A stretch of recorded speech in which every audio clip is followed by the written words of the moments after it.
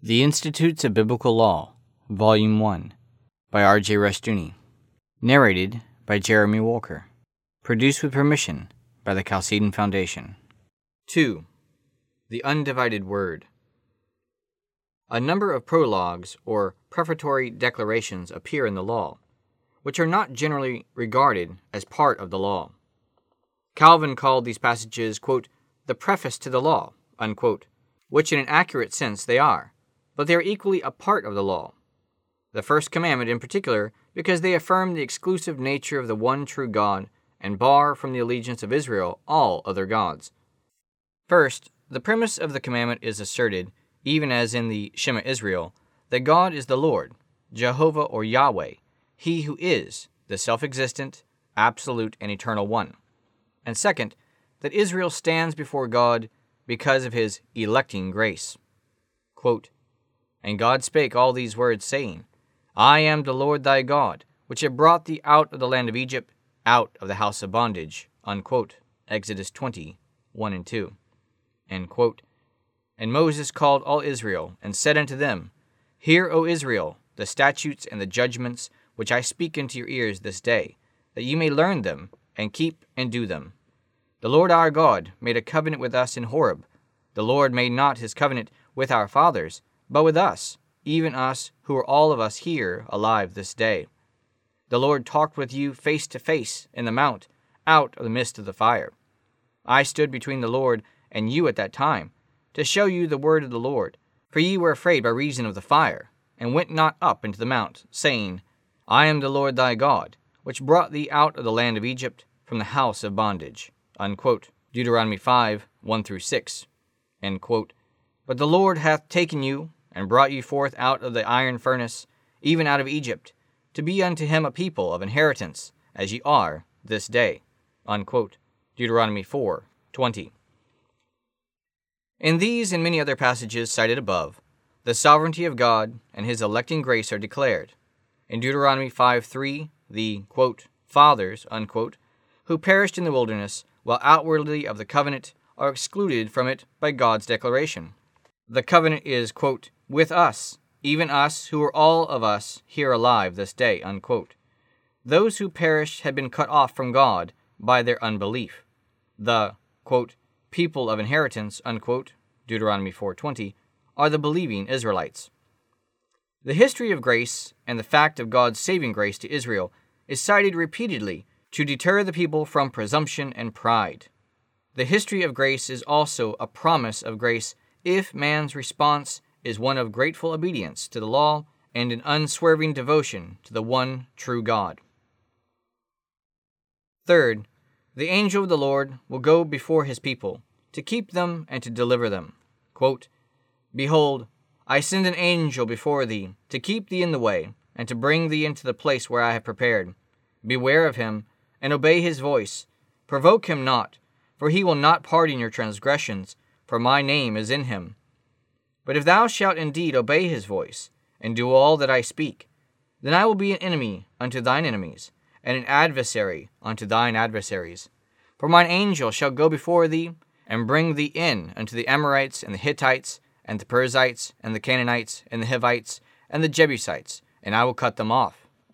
Thou shalt not bow down to their gods, nor serve them, nor do after their works, but thou shalt utterly overthrow them, and quite break down their images.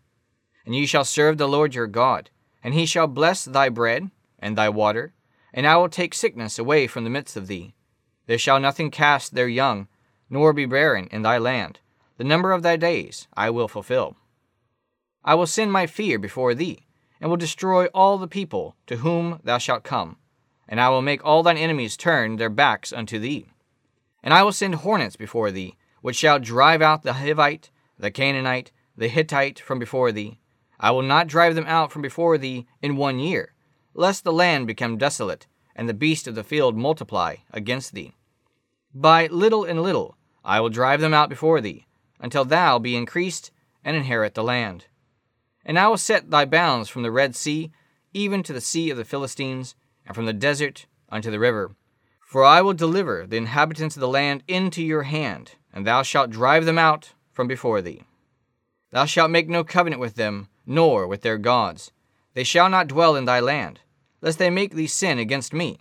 For if thou serve their gods, I will surely be a snare against thee." Unquote. Exodus 23, 20-33.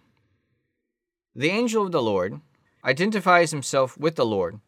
Those to whom he reveals himself recognize him as God. He is called the Lord by biblical writers. The scripture here implies a plurality of persons in the Godhead.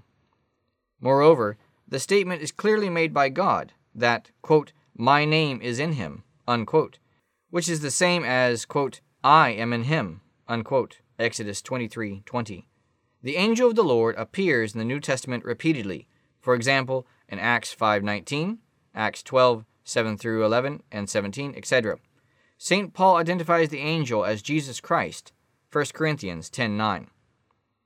Fourth, they shall be preserved from the plagues and epidemics, Exodus 23:25-27, so that obedience is followed by material blessings. These material blessings include driving out their enemies before them and giving them a great inheritance, Exodus 23:27-31. All of this is tied to the first commandment, appears from Exodus 23:32 and 33. They must separate themselves from other gods. Quote, "no covenant," unquote, can be made with unbelievers by marriage, treaty, or community, or with their gods. An important verse which comes at the conclusion of the law is still an exposition of the approach of man to the law.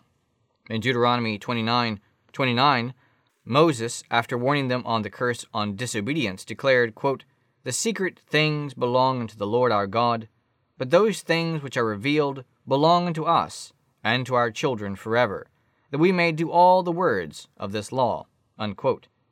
An interpretation which is most relevant to the context of the statement comments, quote, "that which is revealed includes the law with its promises and threats.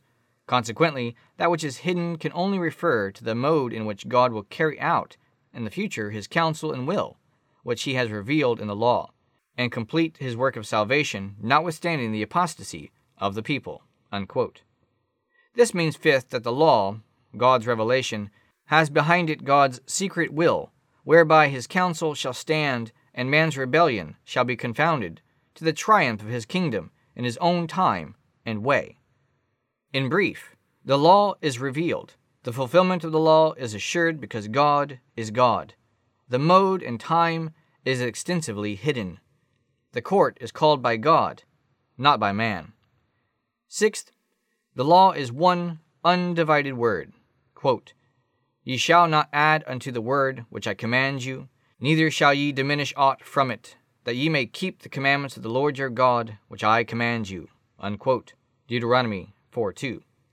The meaning clearly is that all Scripture, law, prophets, and gospel is one word. Words can be added until the close of Revelation, when even the addition or subtraction of the word is forbidden. Revelation 22:18-19. There can be no arbitrary separation of the law from the gospel. One God means one word. To divide the word is to deny God.